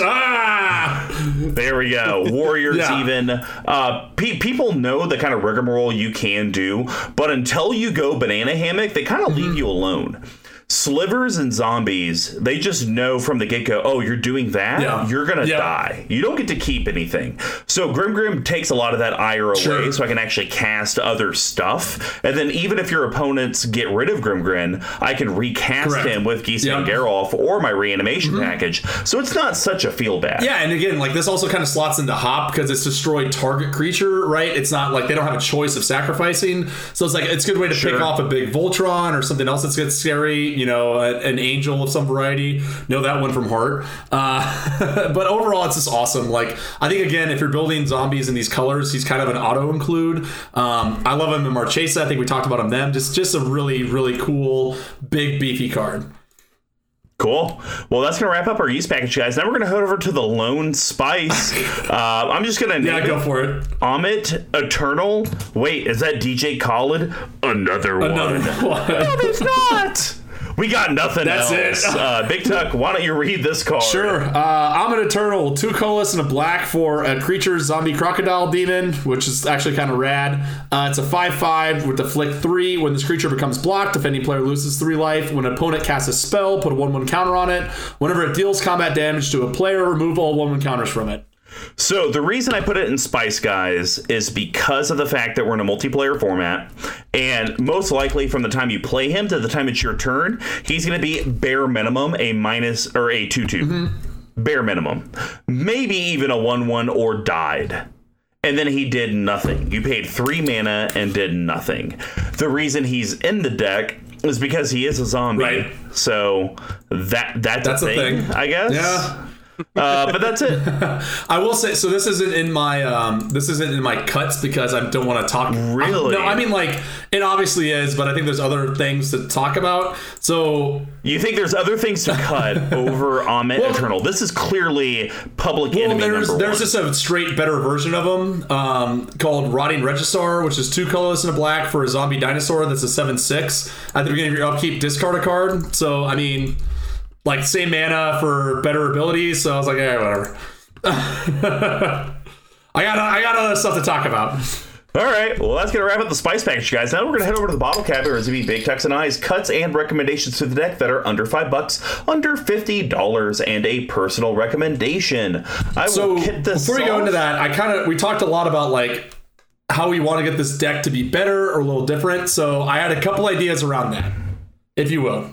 So I think that there's pretty much 3 different ways, or really kind of 2 different ways to change this deck around. So one of them, as we kind of talked about, is if you want to do just more zombie focused or more graveyard stuff, I think the Scarab God is just a better option for the deck.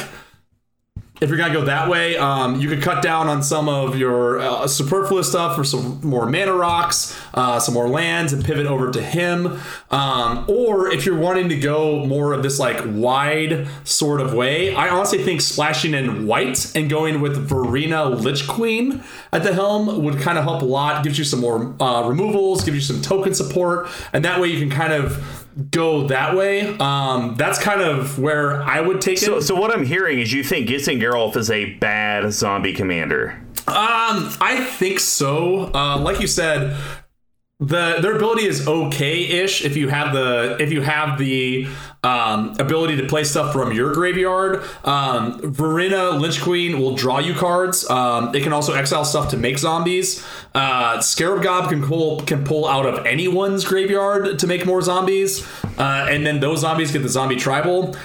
Like you said, every time I've seen this, you either haven't cast Gissan Geralf, you've cast it and binned all of your stuff that's not zombies, or you cast it and literally nothing happens. So I'm not cutting anything to go in one direction or another, but if I know we've talked about, like, you might pull this apart for pieces, you might try to figure out where it could fit better. Those are kind of the directions I would go into it. If you want to stay... Yeah, I think it's more not necessarily that I'm going to pull it together into pieces. I think it's just more I'm going to dismantle it as my Dimir Path to 32 deck and make it more into just I have a zombie tribal. Kind of like how Slivers are not what I would call my 5-color Path to 32 deck, but it's there. My Path to 32 deck is definitely Jodah, actually, not even Gods. So and you don't have to tell me about having decks that you just sit in the corner and come out every once in a while, because it's about a fourth of my collection. So anyways, what? Well, for my under 5, I'm cutting that Amit card. I'm cutting the Crocodile from the get-go. And I'm cutting it for this card because I think it could do stuff early game, and I think it's actually really good late game. Josa Ves Lich Knight. 2 colorless, black, legendary creature, zombie knight, rare. It's a 4/5 with Menace. Yeah. But it does have an alternative casting cost. So, the way that I look at this card is I play it for the 4 early to mid game. It's just there as a 4/5 with Menace, which in this deck can be potentially a 7/8 with Menace and Death Touch and milling and doing all the shenanigans. But the reason I like it is because it does have a kicker cost. You may pay an additional 5 colorless and a black as I cast this spell, which I can do with Gissan Geralf. And if I if it enters the battlefield and it was kicked, I create 8 2/2 zombie knight creature tokens with menace. So I feel like this is kind of accomplishing the Army of the Damned effect, but it's more flexible. And if I accidentally mill it, it's just not like, oh, right, yeah, you're out of luck. I got right? nothing now. And you'll love this because I know you have a crush on her. This is actually the reanimated corpse of Lily Onaves's brother. I do have a crush on her. I know you like him. Maybe we'll have a hammer party. Ooh, like it. Is that a hammer? Yeah, it's got to be, right? Some sort of hammer. I agree. Like, I think this card is better in this deck than an Army of the Damned. Worse, and like even stats straight up 4 for a 4/5 menace that's also zombie is already very good. I also like the fact that instead of creating just diesel zombie tokens, it actually creates zombie tokens with menace. I mean, like that's we talked about how good menace is with the other card, graph, whatever, and I think this actually just does a lot of work. So yeah, no, totally agree. And I literally have one sitting in my binder downstairs. And I remember pulling it out of my Dominaria box, being like, "Huh, you're a trash legend. No one should ever play and to you." the legend binder you go. So Big Tuck, what's the first one? So this was hard about? because I first started thinking about like what I would cut to make one of the other commanders go, but instead I started trimming off some of the fat of stuff that I wasn't a huge fan of to put in more just kind of generally good zombies. So I'm actually gonna cut Dread Slaver. So 3 colorless black for a 3/5 zombie horror. When a creature dealt damage by Dread Slaver this turn dies, return to the battlefield under your control. This creature is a black zombie in addition to its other colors and types. I think it's didn't like that. No, not really. I think it's a little overcosted for what it does. And again, since your deck is already so top end, I was also trying really hard to find things that would like start to kind of balance that out, which I think I did almost exactly with the cuts I would make. It's a good blocker. I think especially with like me being able to give Death Touch to my zombies as a universal effect, it's like, do you really want to swing at me? Yeah, and give me your thing. But again, like that's also sort of magical Christmas land in some aspects. I don't know. This card just didn't really do much for me. You have other ways to get stuff out of the graveyards. You have other stuff to get stuff out of your graveyard. I don't know. It just wasn't the one for me. But I found one that I think is awesome and is another one of my favorite zombie cards printed. So we're talking Crypt Breaker. So this card does a lot what you're looking for. So especially if you want to play a more reanimator style deck. So Crypt Breaker is a 1-drop 1/1 zombie. For a colorless and a black, tap it, discard a card, put a 2/2 black zombie creature token onto the battlefield. Pretty good. Get rid of your lands, get rid of your dead drops, maybe discard a zombie to get back with Stitcher or with Scarab God that's overcosted. Then tap 3 untapped zombies you control, you draw a card, and you lose a life. So this card is a 1-drop, right? So you can get value out of it straight away. It creates zombies and it draws you cards. Pretty much 3 solid abilities across the board. It does suck that it's a 1/1. But again, if you get the other things out in the Magical Christmas Land, this thing could easily become a 2/2 or 2/3. A lot of value here any way that you want to build this deck. Yeah, it's fine. I think the only thing I don't like about it is, and it's weird because we just talked about how I have 30 or 31 creatures in the deck that are zombies out of the 36.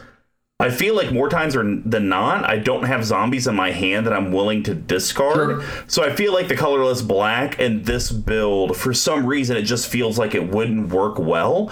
And I don't know if that's indicative of the zombie path that I went, or if it's indicative of the zombie tribe. Because the way that I have it built right now, personally, I feel like I need 50-ish zombies in the deck for it to work.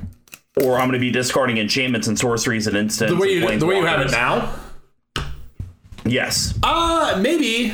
It's just like, I know, it's like a weird thing, like where the odds show I am going to be discarding stuff I do not want to discard because I cannot get it back. And to your point, that's also been your experience with it too, right? So, I mean, if that's the case and how you feel, then I mean, that makes sense, right? Like, I know. Is this a what you would call poopy relationship? It very well could be. It could be a poopy once, but I do like the fact. But no, I have seen this card before. I think I even have one in a binder. It's a good card. I like to tap 3 untap zombies you control, draw a card, lose a life. We didn't talk about it. I have another zombie that's tap. I think it's like Grave. Gravespawn Sovereign. Yeah, tap 5. There we go. Yeah, tap 5, take control of a creature from a graveyard. Even that card, I've been like, oh, am I really gonna have 5 zombies? Wait, really? To, like, do it? Wow. Yeah. So this one being at 3, it makes me a little bit happier, and it's kind of like a Phyrexian arena. Yeah, and you can. So it generates its own zombie too, right? So you play this turn 1, turn 2, you bin a card that you're gonna get later, or land that you don't want or need, that sort of thing. You're also it's also saying like you're running a gazillion lands. I think you run like what 34. Or something. It's a little. That's pretty on par for. It's Mr. a little Combo tight. deck. So anyway, depending on the way you want to build this fills your graveyard, gives you zombie tokens to swing in with, and gives you a little bit more draw. So in my opinion, it's got a lot of value for 1. No, I totally agree. All right, what do you got? Mr. Combo? All right. So for my under 50, I'm going to be cutting Scourge of Nel'Koth. So the reason I'm cutting this guy is he's 5 colorless, black, flying, 6/6. You may cast Scourge of Nel'Koth from your graveyard by paying 2 black, and sacrificing 2 creatures rather than paying its mana cost. So in theory, this is a black, 6/6 flyer. Mm-hmm. Once again, I'm not confident in this deck's ability to always have creatures out. But I'll tell you this: confident. just to have a 6/6 flyer. I mean, I think I can. And you also don't have any sort of like when a creature dies, X, Y, and Z happens either, right? So your sacrifice effects are kind of in vain, and especially like you said, if you only have like 2, if you have Grimgrin and another zombie lord, you're like, well, this is a dead draw. Yep. Well, it's not a dead draw. It's a dead go to the graveyard yes, for sure. to be able to get it out again. But I'm thinking I'm going to play a Noxious Ghoul. Oh! 3 colorless black creature son zombie. of a bean. This is the one I was gonna. This is the one I was gonna cut under the $5 or under 50 as well. It's a 3/3, and whenever Noxious Ghoul or another zombie and ETBs, all non-zombie creatures get -1/-1 till end of turn. Good. So I kind of look at this one way. Worst case, I get rid of 1/1 tokens when I play them. Worst case. Best case, I do my zombie rigmarole, and I do like -5, -5, or -6, and it's basically an unstoppable board wipe every single turn. Absolutely. And you can't stop me. You big squeed me on this. You stole it right out from under me. Yeah, I'm actually surprised I didn't see this card when I am actually also shocked. So the thing, I think, just to go through Noxious Ghoul, it's also another zombie, not one you control, not a token, right? Like, and granted, like the non-zombies is kind of a non-plus, but again, if you're playing against another black deck, a mono black deck specifically, there's gotta be zombies coming out. Like Or how about even Mr. Magoo in our play group, like doing his Army of the Damned? Like, you sure you want to do that? Do neg13 to the whole board? I run freaking Grave Titan in Prosh, right? So, okay, I attack, and then Prosh gets -4, or gets -2 until end of turn. -3. Oh, well, I guess. Yeah, because 2 comes in. 2, yes, no, I completely agree. And I was kind of surprised that this was one that kind of fell under the radar for you as well. And this is, again, another one of those zombie cards, like those enchantments we talk about, that's just like, it's just so oppressive, you can't deal with it, right? Like every turn. So I was actually going to cut, where is it? Prized Amalgamation from the deck. No, can't cut that. Can't cut that. All right, well, can't cut that. I can't even find it. I mean, you can read out the card and say why you want to cut it, because it's not like I have to listen. Well, you to also for a second there had it in your other. Oh yeah, here it is. It's in your other category, so clearly you care about it. It's not even ranked. So, colorless blue-black for a 3/3. When a creature enters the battlefield, if it entered from your graveyard or you cast it from your graveyard, return prize amalgamation or amalgam from your graveyard to the battlefield tapped at the beginning of your next end step. So here's what I don't like about it. It's a 3/3. You don't have anything that matters about sacrificing it, right? Which is really what you want. Like, you want this to either be a beater, like in Modern, this was an all-star because it's effectively like a 3/3, a free 3/3, but a free 3/3 in this and EDH isn't that hot, and you only get it back at the beginning of the next end step. So it's not an instant speed return. And again, you don't really have like that much sacrifice stuff, like you said, where you can get this back to it. $3.42 for those playing the home game. Well, I do. So we're gonna challenge you here. I got to victimize. Okay. I have a Sidisi. Okay. I got a Relentless Dead that will bring that back for only 2 mana. We do also have a Kalitas, Trader of Get. But we also... Sure, go ahead. Go ahead. No, keep going. No, I was going to say, so from not getting it back from the graveyard, but we have a Gravespawn Sovereign that'll use its ability. We have a Ghoul Color Giza that I'm going to pay a black and create 3/2/2 zombies. And then when I get my cheap stuff out, it'll come right back out. That's again assuming that you're going to have your commander out of your graveyard to do all the stuff with, right? No, because I have, like I said, like the victimize. Right. Yes, I could choose to sacrifice it, but if I sacrificed a token, brought 2 other things back, then it just kind of tags along. It just comes along for the party. It keeps Call to the Grave alive. I just have a lot of stuff in here. Buried Alive. I could, if I was like, I don't really have anything else. Sure, I'll just go ahead and throw that in there. I do actually have a die trigger, Diagraph Captain. Whenever a zombie you control dies, target opponent loses a life. So I do have a lot of stuff that wants those types of effects. Because I'll be honest, if I was going to cut that, I'd probably cut Relentless Dead. Because I personally feel Relentless Dead is kind of similar.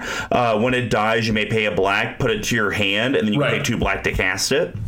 If I'm going to cut that, I'm going to cut Relentless Dead because they somewhat do the same thing for 3 mana. Always kind of come back to the battlefield. And if you wanted to make an argument for that, I'd definitely listen. I think Relentless Dead is better than the... Prize Amalgam. Because when it dies, you can pay 1 and get it back, and then you can pay X and get another target zombie creature card with that mana cost from your graveyard to the battlefield, as opposed to Prize where it's just itself. So if you were to cut one of the 2 of those, you could get Prize. I can kind of see where you're going with it. I don't like the fact that it doesn't do anything else. It's just a way that you can just get it back to the battlefield and sacrifice it. And again, like, I think it depends on how you want to build this deck. If you're going to build it where it's more token based, you're going to have plenty of tokens to be able to do this sort of loop with. And again, like, at some point, it's effectively a blank card that just sacrifices and comes back to the battlefield, minus the lords and that sort of stuff. So I'm not a huge fan of it for what it does. But regardless of how you want to cut and what you want to cut, Noxious Ghoul is a 100% all-star complete banana hammock. Absolutely. All right. Well, I think we're going to move on to our personal recommendations now, and I'm going to cut a spell that is usually a staple in zombie decks. I think I'm going to cut Rooftop Storm. Oh, interesting. Okay. 5 colorless blue enchantment. You may pay 0 rather than pay the mana cost for zombie creature spells you cast. Yeah.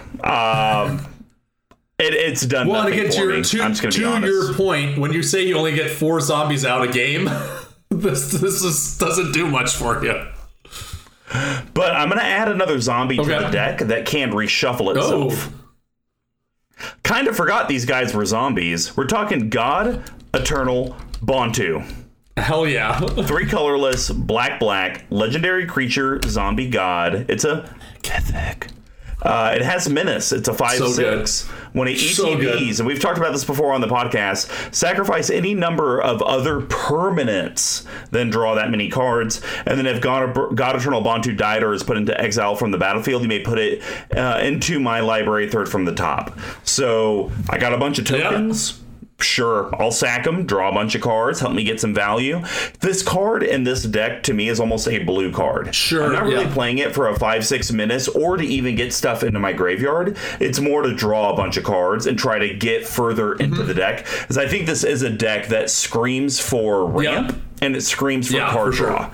And you know what? I can only solve one of the two without making the deck real boring. Right. So at least let me kind of keep the flavor on and draw some cards. Oh, it's so good. What's it? Okay, so remind me again, because we like talked about this before. What's it? So you have to cast it, enter the battlefield, then sack it, then you can draw it back up to your hand, right? That's the order of operations there. Yeah, and like I agree, it's so good, and I think there's another. If you splash the white, you also get God Eternal Oketra, which is also is a house in this deck as well. Both of them are just completely bonkers. This card is great, and I'm still shocked it's $2. Like, it's got so much value in so many different decks. I guess it's probably not played anywhere else besides EDH. I'd wager to guess. I'm not sure. And I also forgot it's a freaking zombie god itself. So good. Yeah, I mean, I could really see the God Eternal cards outside of Kefnet, because Kefnet's already expensive. I could see the God Eternal cards in like 2-3 years. Like some random commander set comes out and they just spike hard. Because it's like, oh, this is a powerhouse in this like meta. Well, and I don't know if you've seen it in the wild, but like every time I played against God Eternal Oketra, it's just like backbreaking. Every single time. Because it's like, oh, I cast a 1-drop. I cast a 1-drop. I cast a 1-drop. Oh, that's a 4/4. That's a 4/4. That's a 4/4. Yeah, it's real good. Friend of the Joe. Joe's was bad, and then Will had this in Flashmane Lion. So he was like, okay, I'm gonna pay 2, generate a 4, and he just passed turn. It's like, I can't do anything. Even if I kill it, it's horrible.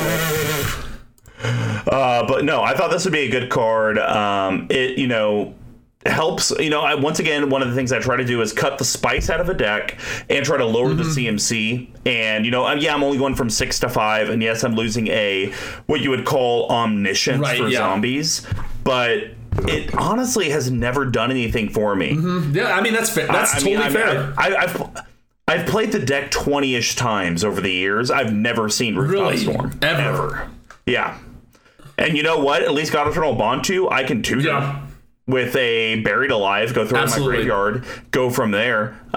So yeah, that is my personal recommendation. So what do you got to close out this I think event? depending on the build, just depending on which way you want to go, I would cut the White of Precinct, just because, again, I just doesn't do much for me. Or if you really want to lean into the zombies, and you don't want to change the deck that much. Honestly, I can't believe I'm saying this. I considered cutting Sheoldred.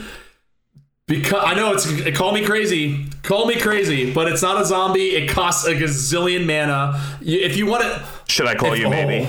Carly Rae Jepsen. If you wanted to play this, I think Sheoldred. It just depends on how you want to go it, right? Like, it's not a zombie, so it's so good. Sheoldred's just such a it is, card. But it's so expensive, and it's not a zombie. So I'll stick with white. And actually, what I'm gonna cut out of it for is a little more expensive, so you'd have to play around a little bit. We're talking Vengeful Dead. So, 3 colors and a black for a 3/2 creature zombie. It's an uncommon. Whenever Vengeful Dead or another zombie dies, each opponent loses a life. And again, it's each opponent. Ooh, and it's nice. Another zombie, right? So we talked about how zombies are going left, right, and center, right? Like Grave Titans are coming out, other black things are playing this. They're gonna burn life, and I think that, like we talked about, that one of the coibles, if you will, of the deck, or foibles, I think is the actual word, is that it kind of just like lives and dies in the combat zone, the way it's built right now, right? To some extent, where like you're playing zombies, you're gonna build this zombie horde and start bashing face, give them menace and all that stuff. This kind of gives you an out for that. It's really good against a board wipe. If you do get like a monster zombie apocalypse and get this back, then you can sack stuff and win the game that way. If you block with your zombie tokens, they die. Everyone's losing a life. It's kind of like a Zulaport Cutthroat that's also zombie. Just a lot of value in there, a lot of ways that you can close out the game without even having to go to the red zone, or even if you go to the red zone and people block. Yeah, I mean, honestly, I can't disagree with anything you said. I feel ashamed it's not in my deck. But you know what I'm even more ashamed of?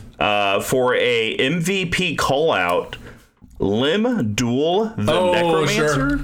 Holy banana. It is quite good. 5 colorless, black, 4/4, legendary creature, human wizard. Whenever a creature an opponent controls is put into a graveyard from play, you may pay a colorless black. If you do, return that card to play under your control. If it's a creature, it's a zombie in addition to its other types. It's awesome. It's just sorry. Keep going. Colorless black, regenerate target zombie. It's still not done. It's just so. This kind of makes me want to make this deck into a mono black zombie This deck. would be the commander for it. And the only thing that sucks is just so expensive. But what you could do, because it's 7, I do like the idea though, if you're like done with this being a Dimir and you just want a zombie deck, just literally take the 5 cards that are not black out of it, put him as the commander for $1.82, and then slot in more, take all the blue cards out, do a couple swaps. For each blue card you take out, put a mana rock in, or other some sort of ramp, a land, or whatever, or maybe like a removal, slot him in. Now you have a unique, strong, very, very powerful black zombie deck in mono black. Yeah, let's figure this out real quick while we're on cast. I also think 1, 2, 3, 4, 5, 6, 7, 8, 9. I got 10 cards in the deck that have blue that are creatures. So literally, I'd go 9 mana rocks and him. Sure, and then but you also lose your Diregraph Captain, your Grimgrins, your Havengulls. You lose some of the juice. Undead Alchemists. You lose some of your juice a little bit on the juice. Also, and Joe got really angry at me. I think his face kind of looks a lot like Anime Joe with the high cheekbones. You can't tell because he has facial hair and kind of emo over there, but I told that to Joe and he was really, really upset because I told him, I think his comment was like, "You, a guy." Guy's a pro. Good Lord. Yes, it is really good. It's just so expensive. And if you run as a commander, you can't really cheat it out. But again, on the adult premiere Star City game versus this did go to town. I can imagine. Well, guys, thanks for making it until the end. And as promised, here are some details about our giveaway from our sponsor, Level 1 Game Shop. We're going to be giving away a Borderless Garruk and Oko. And this is the last episode that you can enter to win said prizes. And it's extremely simple to do so. You just got to help promote the content we already produce. You get an entry for every interaction you do with us on social media. We're announcing a winner on MTG Action 4 News on what you would call Cinco de Mayo or Margarita Town. Chicka. And yes, I know what you're thinking. We're going to be doing giveaways each month. It could be a sweet couple cards like this. Could be a custom deck. It could even be a starter deck. It really just depends on what our sponsor, Level 1 Gaming, provides. But you know what? We'd love some feedback on your podcast platform. If you enjoyed it, feel free to leave that feedback. And whatever star review wants to make others listen to us as well. It's 5 stars. It's 5 stars. It's 5 stars. You will post 5-star reviews. And if you didn't like it, it's what email Squee at CMD Tower. Well, I was going to say, you can email cmdtower@gmail.com. That's Mr. T. He's the one that orchestrates all of this. We're just his lackeys. Yes. No, that's without a doubt the one to send to. Love it. We literally work for free without healthcare or benefits. So give him the He's ropes. Damn it, we're not doing orcs. I was going to say he's an orcish battle driver, but this is zombies, so pass turn. If you want to know more ways you can get in touch with the cast and find more ways you can enter into the contest, here's how you do that. You can reach Big Tuck at Big Tuck Tweeting. Big Tuck, where can you reach me? You can reach him at Mr. Combo number 5. Everything spelled out except for the 5. Oh, he said that with such conviction. I'm kidding. Squee, where can they reach the main account? You can reach the main account at CMD Tower on Twitter or Facebook. And that is Cinco Mayo Dios. Wow. No. Cinco Dio Mayos. CMD? No, it's not CDM. Oh. Wow. Wow. You're selling too many electronics out there, buddy. You tried to be the blaster, but indeed you were the blastee. That's Ted. And if you want to reach our awesome production team for your own future projects, how would you do that, Mr. Combo number 5? Oh, well, you could reach me at Dear Squee or at dearsquee@cmdtower.com. I also have a really cool website, Rich Chaos Records. You can also reach me at richchaosrecords@gmail.com. So angry. I also do music. I do podcasts. I have a full studio if you want to get me infected in the Kansas City metro area. Well, that's really exciting, Mr. Comment number 5. Thank you very much. All right, let's continue with this outro. If you want to support the show as well as pick up our sponsor with the orders you're already doing, head over to level1gameshop.com. When you place an order in the order notes, just type in CMD Tower so they came from The Collective. Outside of their own storefront, they have a TCG player store with over 99% accuracy rating and incredibly competitive prices. They also have a sweet CMD Tower playmat and sleeves, as well as everything else you need from an MTG and other game perspective. And especially during these times, please support your LGS, especially the ones that give you guys free bunch of shit. So, another way you can support the show is head over to our Patreon, patreon.com/CMD Tower. We have several different reward tiers, from as simple as Discord access to even getting a guest spot on the podcast with your own sweet, janky ass brew. As well as each tier gives you digital entries into the monthly giveaways. And of course, thank you to Pink Royal for the music they provide in our episodes. R.I.P. So Big Tuck, to close it out, Gisa and Geralf's Bad Date Night, or AKA Cersei and Jamie Lannister's Everyday Life. Another fun tryst at the Lannister compound. It was weird. I agree with you. This deck is one of your not so fun, but honestly, I had a blast talking about it. Like, this was really fun. Like I said, I think it's one of those ones where it's like right on the cusp, right? Like, and believe me, I know how this is with my decks where they're kind of spread a little thin among what they're trying to do. So I honestly think, like, if you want to cut it into 3 colors, if you want to cut it into 1, like, I think that like was the best idea out of all the ones we have that's come out, right? Like cutting down to the monocolor zombies and kind of building around that. I think that could be really cool. It's like one of those decks where it's like, it's fun to see, and I like to see it out in the wild, if you will. But it's like, it's just right on the edge of being something, So I think with like you said, with some of the cuts that we came up with, changing a little to be a little more consistent with the curve and with the mana rocks in it, I think this could be something that may not be one of the ones that, like, you have to play it, or else it's going to get an inch of dust on it. Yeah, the way I kind of look at this is, I've talked about this on previous casts before, to where, in my opinion, when you add a color, for example, when Squee was initially a Reese the Redeemed mono green deck, and then he splashed in white, I personally felt that the deck got 10 times better. Yeah, for sure. Because now you got white's removal, white's board ripes. Just adding in those colors makes a big difference. Same thing with my Marin of Clan Nel Toth deck, which was Golgari, black-green. I splash in white. You got all these other options. And Carador is a powerhouse. This is, I think, one of the decks that I think if you remove a color, it probably gets better. At least, or even add a color and it gets better. But it's one of those to where normally if you would say, if you take out a color, it's going to get a better feel, a better vibe. It's like, no, you're crazy. Right. I think this is actually a deck to where if you take out a color, you're probably right. Yeah, I agree. Like, and I think if you add a white in, you're gonna have to put in a lot more of like just kind of white generic stuff. Which I mean is fine, right? Like, it's one of the things that this deck lacks is like, everyone could use an Elspeth's Sun Champion. I couldn't agree more. Especially because all zombies are below 4, -2 ability. Check it out. But I think to your point, like, this could be a great second black deck to play. Like, I think it's like, and believe me, to your point, when we talked about like my decks of Girlfriend's Past, the second I started cutting stuff out and trying to make them into something, whether it was like cutting the commander or cutting specific themes of it, they just got like the return on investment of enjoying and being like, oh, I can't, like, this deck's in my rotation, I'm actually looking forward to actually giving it a try. Definitely is there. So, and like I said, I think this deck is right there on the cusp. Yeah, and I think the weirdest thing, and the last point that I'll make before I let you make any last thoughts that you have, is whenever I loan this deck out to people in our play group, they always tell me they have a great time with it. They love playing the deck. Joe and Dan have both played this deck in the last 6 to 8 months. I think even maybe a couple times. And each time I'm like, so what did you think about it? Was it just a piece of trash? They're like, dude, I wrecked. I had like 18 2/2 zombies out there. I was milling people, or I was controlling the board and you're like, where were these when I play it? I know. Why don't you put in the effort when we're together? Well, that's all I gotta say about that. So the last thing I guess I'll leave you with is, it's Thriller.